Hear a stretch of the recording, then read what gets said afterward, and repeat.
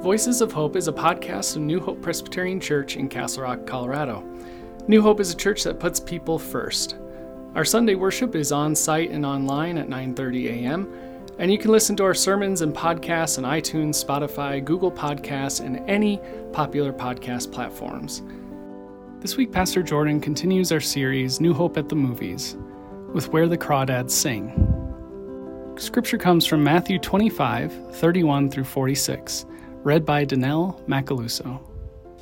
I want to share the word of the Lord with you. Reading from Matthew 25, 31 through 46. Now, when the human one comes in his majesty, and all of his angels are with him, he will sit on his majestic throne, and all the nations will be gathered in front of him. He will separate them from each other, just as a shepherd separates the sheep from the goats.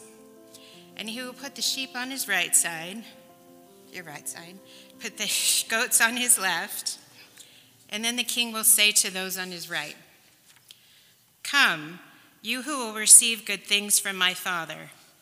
Inherit the kingdom that was prepared for you before the world began. I was hungry, and you gave me food to eat.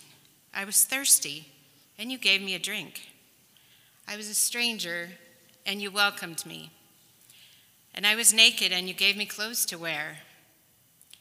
I was sick, and you took care of me. And I was in prison, and you visited me." Then those who are righteous will reply to him, "Lord, when did we see you hungry and feed you, or thirsty and give you a drink? When did we see you as a stranger and welcome you, or naked and give you clothes to wear? And when did we see you sick or in prison and visit you?" Then the king will reply to them, "I assure you that when you have done it for one of the least of these brothers and sisters of mine, you've done it for me." Then he will say to those on his left, "Get away from me, you who will receive terrible things. Go into the unending fire that has been prepared for the devil and his angels. I was hungry, and you didn't give me food to eat. I was thirsty, and you didn't give me anything to drink. And I was a stranger, and you didn't welcome me. And I was naked, and you didn't give me clothes to wear. I was sick and in prison, and you didn't visit me." Then they will reply, "Lord, when did we see you hungry or thirsty or a stranger or naked or sick or in prison and didn't do anything to help you?" Then he will answer, "I assure you that when you haven't done it for the least of those, you haven't done it for me." And they will go away into eternal punishment, but the righteous ones will go into eternal life. We are doing New Hope at the Movies, is the series we're doing for the summer. And today we're going to be talking about Where the Crawdads Sing. How many of you have read the book or seen the movie? Oh, so a good amount here. Good.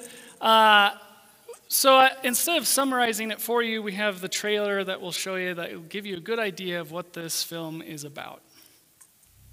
I have, like you, heard the tall tales told about the marsh girl. An abandoned child. I had a family once. They called me Kaya. A little girl surviving in the marsh on her own, reviled and shunned. Hello, Miss Kaya. I hear y'all buy mussels.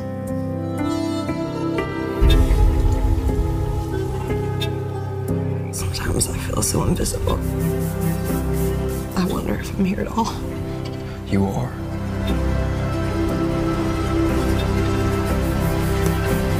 I think you're gorgeous. I want to get to know you better.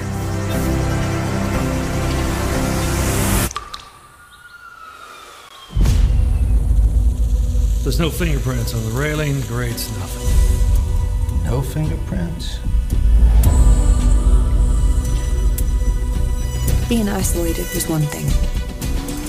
Being hunted, quite another. You didn't see me here. The marsh girl. She killed him.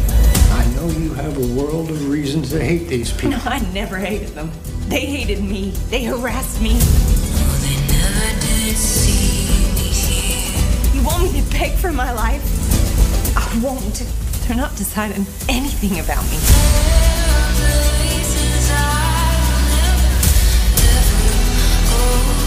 In spite of everything trying to stomp it out, life persists.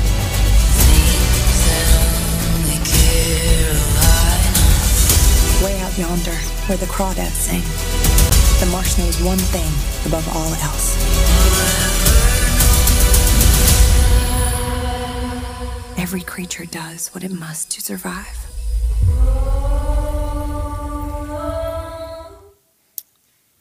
So there's a couple characters I want to focus on today when we're talking about this. First is the main character, Kaya. This, as you could tell from the trailer, but it's more than just in the trailer, but she's been abandoned by absolutely everybody. Her parents, her brothers and sisters. And so she's been living in the marsh on her own since she was a little child. So that's our main character. Tate, I believe. I just want to double check that I get it right. Tate Walker, yes, he is the first man that enters her life that truly cares about her, but then he goes off to college, which feels like another abandonment to Kaya. And then we have Chase, which is the jock in town, the star quarterback that shows interest in her. And so he becomes kind of the main protagonist of the story, or antagonist. And he's the one that is found dead, and she gets put on trial for his murder. And then also we have Jumpin' and Mabel, who are the shop owners that you get to see a clip a little bit later of her entering in and how they look after Kaya. So these are the main characters we're going to be focusing on. But first, we want to talk a little bit about Matthew 25 and the scripture that was read by Danelle earlier. There's a word in Matthew 25 that can really dictate the way we read it. It's that. All right? I'm not going to pronounce it. So it's that phrase in the Greek. And it's in verse 32, and it can mean two different things. So if we take a literal interpretation of it, it means all nations. But then it's used in similar ways throughout Matthew for referring to Gentiles. So basically non-Jews. So it changes it a little bit, but I think the meaning kind of stays the same. So if we were to take it as the Gentiles, what it's kind of saying is that the least could mean Jesus' little ones. So Jesus' disciples, Christians, it could mean that. So that it's talking about looking out for the least of these. It's talking about looking out for Christians. Back up a second. What it's saying is it's teaching to the Gentiles, take care of Christians, essentially. Okay? That's a summary. Then the other one is talk about all nations, so it creates a more universal feel to it. But if least is all nations, then the passage takes on this more universal tone. It helps us to understand those that are maybe different from us. It would refer to the hungry, the thirsty, the stranger, the naked, the sick, and the prisoner. And then all people are going to be judged according to their care of these people. If we look at it for the least being Jesus' little ones as Christians, and the Gentiles are being spoken to on how they should take care of Christians, a question naturally arises from that then. That gets us back to the same place. If Gentiles who knew nothing about the Jews' deep tradition of caring for strangers and knew nothing about Jesus' message to love as God loves are expected to know enough to feed somebody who is hungry, clothe somebody who is naked, and heal somebody who is sick, regardless of where they came from and what they believe, then how much more should good Jews and Christians care for all people, regardless of their race, their faith, and you could go on with any of that. So essentially it brings us back to the same place, that we should be the example. We should be the ones that are teaching all people this is how the kingdom of God works. So that's a fun little Greek lesson for you all. But both translations, they lead to the same place. So if If it's universal, it still falls on us as a command from Jesus to take care of those who are maybe different from us, that society puts on the fringes, that society doesn't deem as worthy of love and care. And one of the things I want to tackle first before we kind of move on with most of the sermon here is when we talk about these things, there is something I think in our society right now that can really derail this conversation together. All right? Now, I've been your associate pastor for a while, and I hope I've built up enough trust that we could talk about hard things together. And one of the things I want to talk about today is something that's been going on the last couple of years that, to be honest, as a pastor, makes my job a little bit more difficult. And that's terminology that we use. There's terminology that gets out there into the ether that we use for lots of different things. It could have meant something different at first, but now it means something totally different. One of the words I want to talk about is the word woke. All right? I want to talk about this because what it does when people say it, we use it for something that we don't like or don't agree with. And what it tends to do then, it derails a conversation. Conversation is no longer allowed. You said it was woke, can't say anything back. As a pastor, when we think about Scripture and what Jesus is teaching us, a lot of it could be labeled woke, which is hard because when you talk about it and then people do that, you're kind of shut down and you can't do anything about it. They've made up their mind about you. They've made up their mind about what you believe. So I want to kind of step away from that. I want to encourage us all that when we use terms like this and it means something primarily in the political realm, it's putting our politics above our faith. It is making our politics an idol above our faith. And so when we use that, we use it mostly in political terms. And I just want to put that out front because when we talk about Matthew 25, when we talk about taking care of the marginalized, sometimes this would pop up and they'll say, Pastor, that sounded very woke. So then I can't say anything back to it because you don't want to engage into the political discourse that there's no winning. Now, I know that talking about this may feel one-sided, and there's plenty of things to talk about on another side as well, but this is one of those primary things that I have felt over the last couple of years that has made it really difficult to talk about things together as a church family.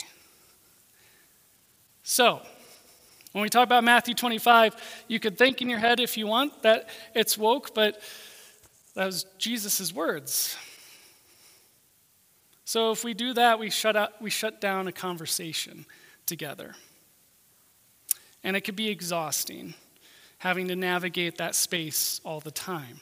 So, when I can't speak for all pastors, because some pastors do get more political than others, but for me personally as a pastor, my desire is always that I'm guided by my scripture, my church, by God. What I see the stories in scriptures are above politics, and I've worked very hard to try and do that and represent myself well that way. And I think as Christians, it is our duty to transcend politics. That the kingdom of God doesn't fit neatly into any of those categories. And so I hope that as we think about this together, as we hear the words today, that there's enough trust that I built up that we're careful together around politics. We know this is a church that has a big table and has a lot of different ideologies and politics and theologies. So let's work together of having our faith transcend our politics.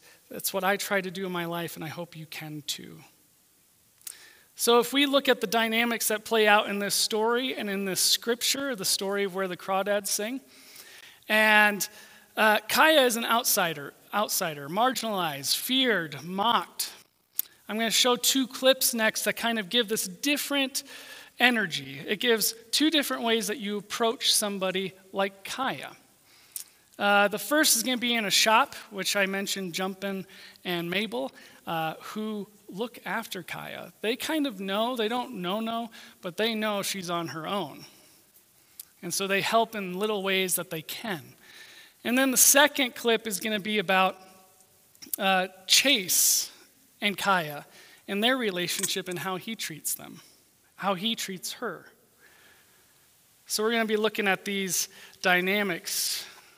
I want you to just pay close attention to them, because I think Matthew 25 is making this distinction of either we can be this way or we can be this way.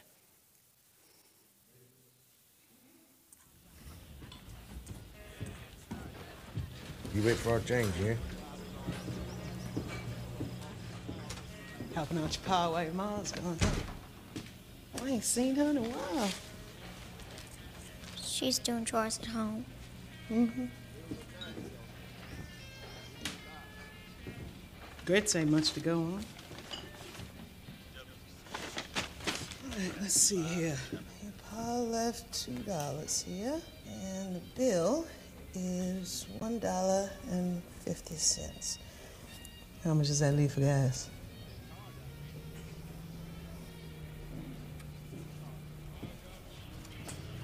Don't worry about that. I got another question for you. You go to school? Do you know that they publish the school lunch menu in the paper? Today's is Salisbury steak. You could get a nice hot meal, make some friends. Plenty of kids go to school without shoes. But you will need a skirt. Ask them on the form. There you go. And the change is 50 cents.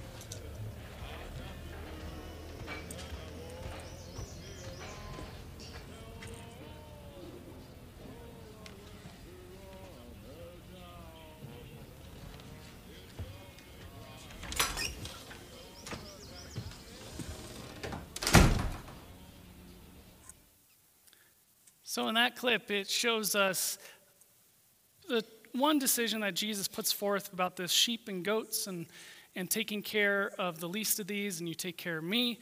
It's showing that as a person of true faith, part of that is being marked by a peculiar empathy towards the poor, the marginalized, and incarcerated. And so this is what it looks like Mabel and Jumpin' are doing. They're caring for Kaya because they know that her dad, who's in this scene, he leaves later on, isn't actually taking care of her. And so they're going to be the light in her life that continues to support her and look out for her. Here's the next clip with Chase. Hey, what you doing in town? I had some good news from the publisher, so I thought we could celebrate. I was going to make... There he is.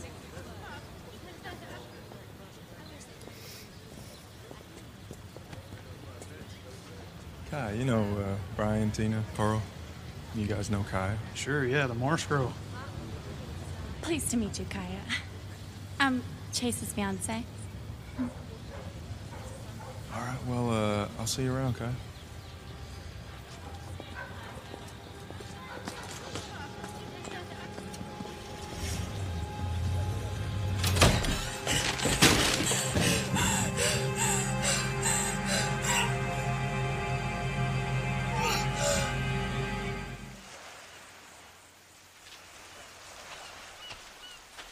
Thought I might find you here.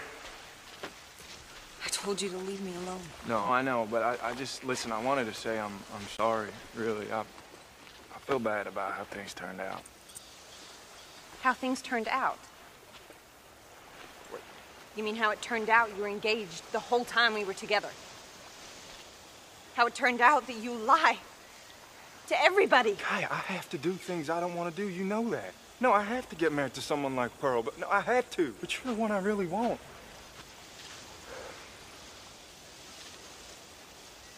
You know, any other man would have tried to change you, to fix you.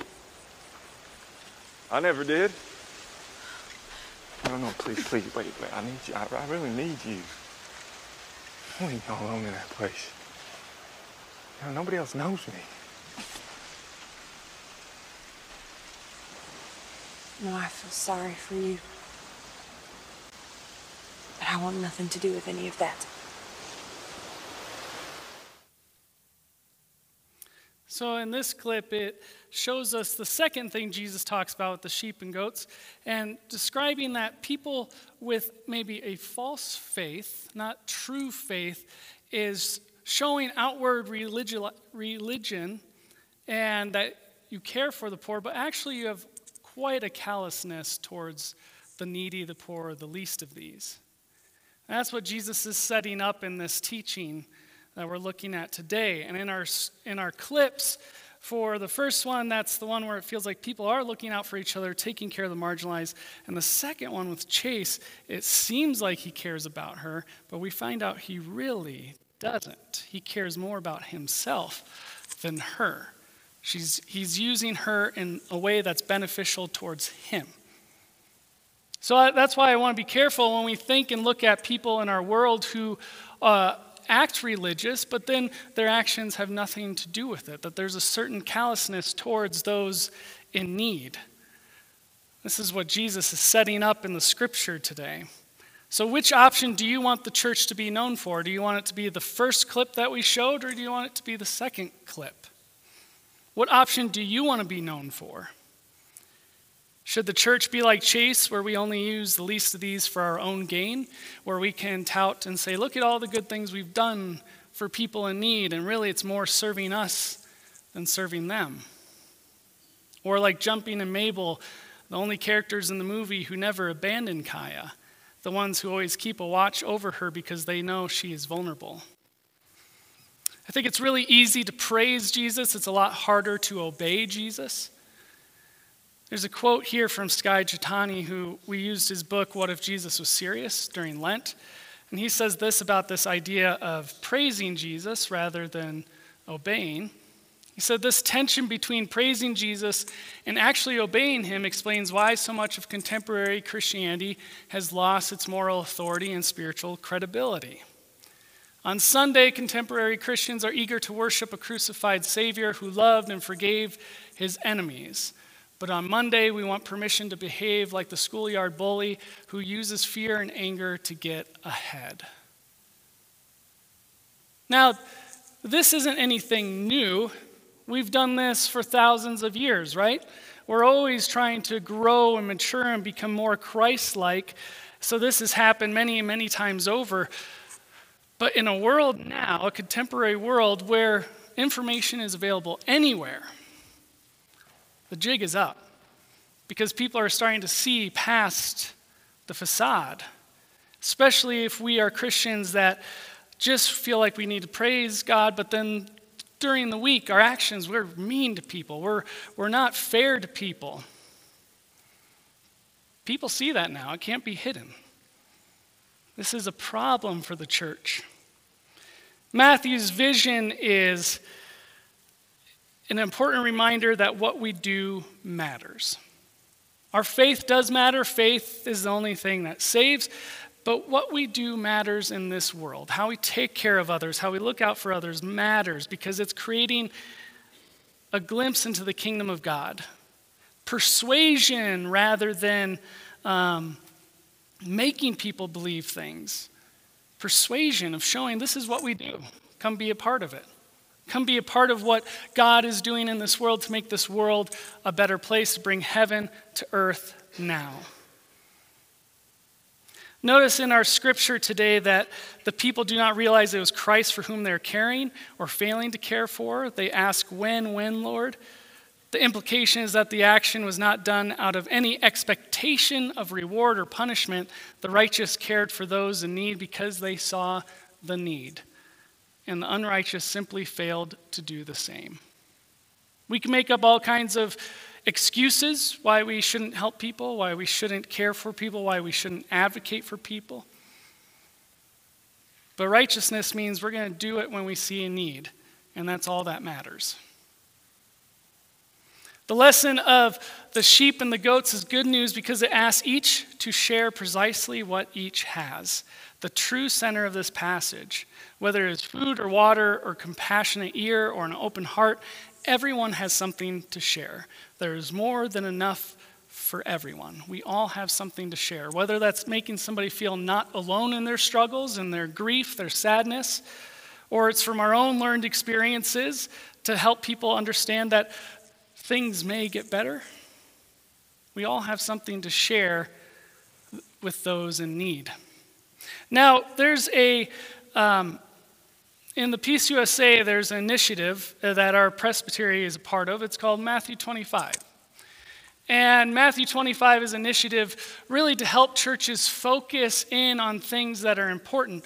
Sometimes churches, I think New Hope has done a really good job of setting up values and mission and vision and everything, but some churches don't necessarily have that. And this is helping them kind of focus in on what is important. And it talks about being a Matthew 25 church. And there's 3 different ways a church can be a Matthew 25 church. One is building congregational vitality by challenging congregations as joyful leaders and disciples actively engaged with their community, seeing new disciples engaged in ministry and long-standing believers develop in faith as the gospel of Jesus Christ is shared in word and deed. So basically discipleship, making new leaders, building people up. And I think sometimes we'd rather just have more butts in the pews than do the hard work of discipleship. Next one is dismantling structural racism by fearlessly applying our faith to advocate and break down the systems, practices, and thinking that underlie discrimination, bias, prejudice, and oppression of people of color. This may be the one that makes some people feel a little uncomfortable, may bring up the whole word woke in your mind, but here's what I would say.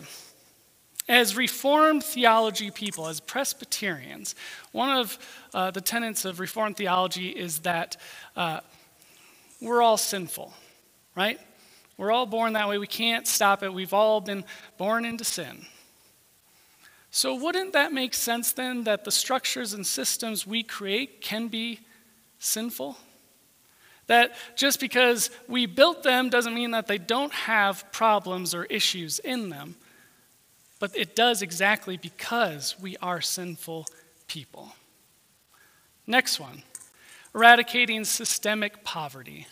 By acting on our beliefs and working to change laws, policies, plans, and structures in our society that perpetuate economic exploitation of people who are poor. So looking out for the poor, looking out ways in which we set up systems that actually keep people poor and hurt people who are poor. I think New Hope does all 3 of these things. I think we try our best to help build disciples, create disciples. I think with our racial justice group, we look at the sensitive topic of racism in our culture.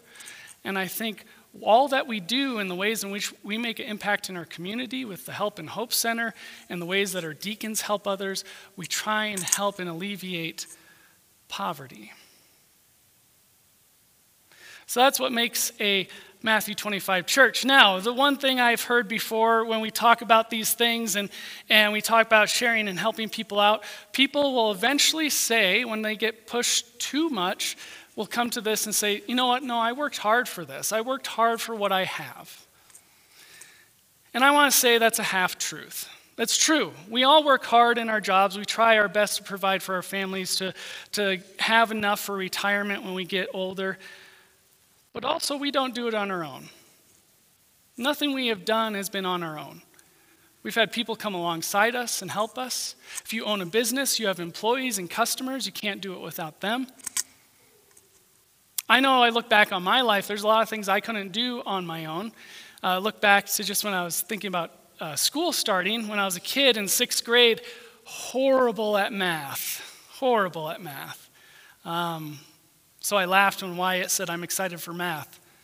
I am not. But my 6th grade teacher, his name was Jason Van Wyk, and he took the extra time to let me come in early in the morning before school started to get extra tutoring. Something he didn't have to do, but he did. And then eventually he left teaching and became a pastor.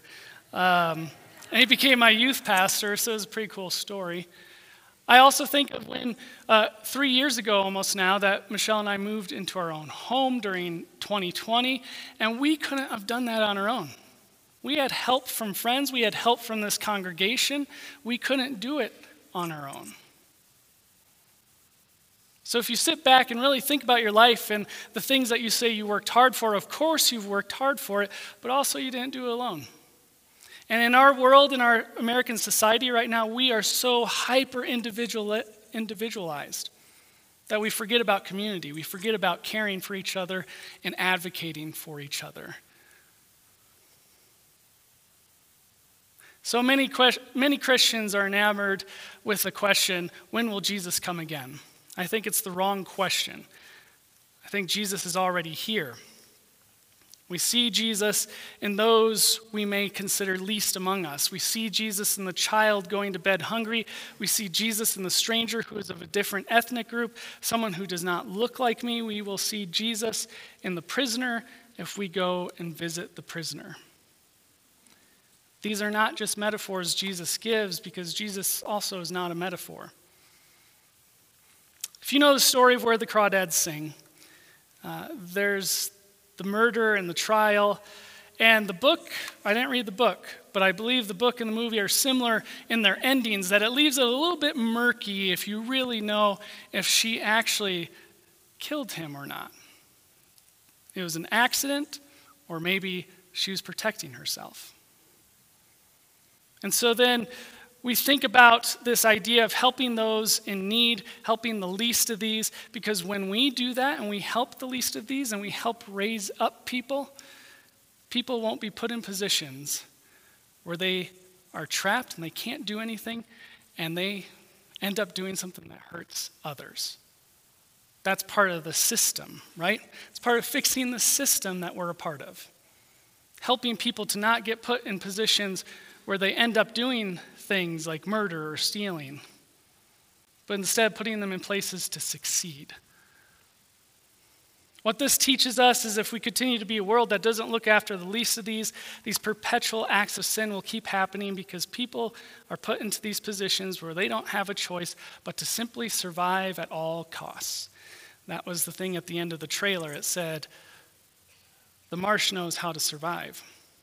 So what if we dreamed of a world where we were able to meet the basic needs of everyone, so then no one would feel the immense pressure to simply survive, but instead thrive? That's what the kingdom of God is.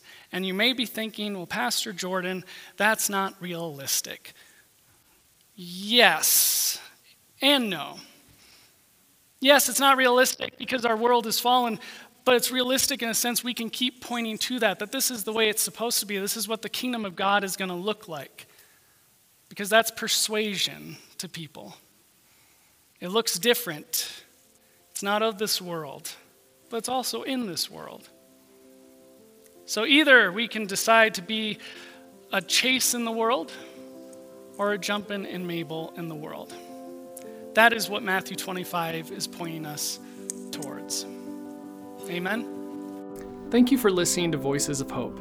If you have enjoyed our podcast, please rate and review it and share it with your friends. If you want to know more about New Hope, you can subscribe to our weekly email newsletter, the Midweek Memo, by going to our website and signing up. Friends, may you love God with all your heart, mind, soul, and strength, and may you go and love your neighbor as yourself. Go in peace.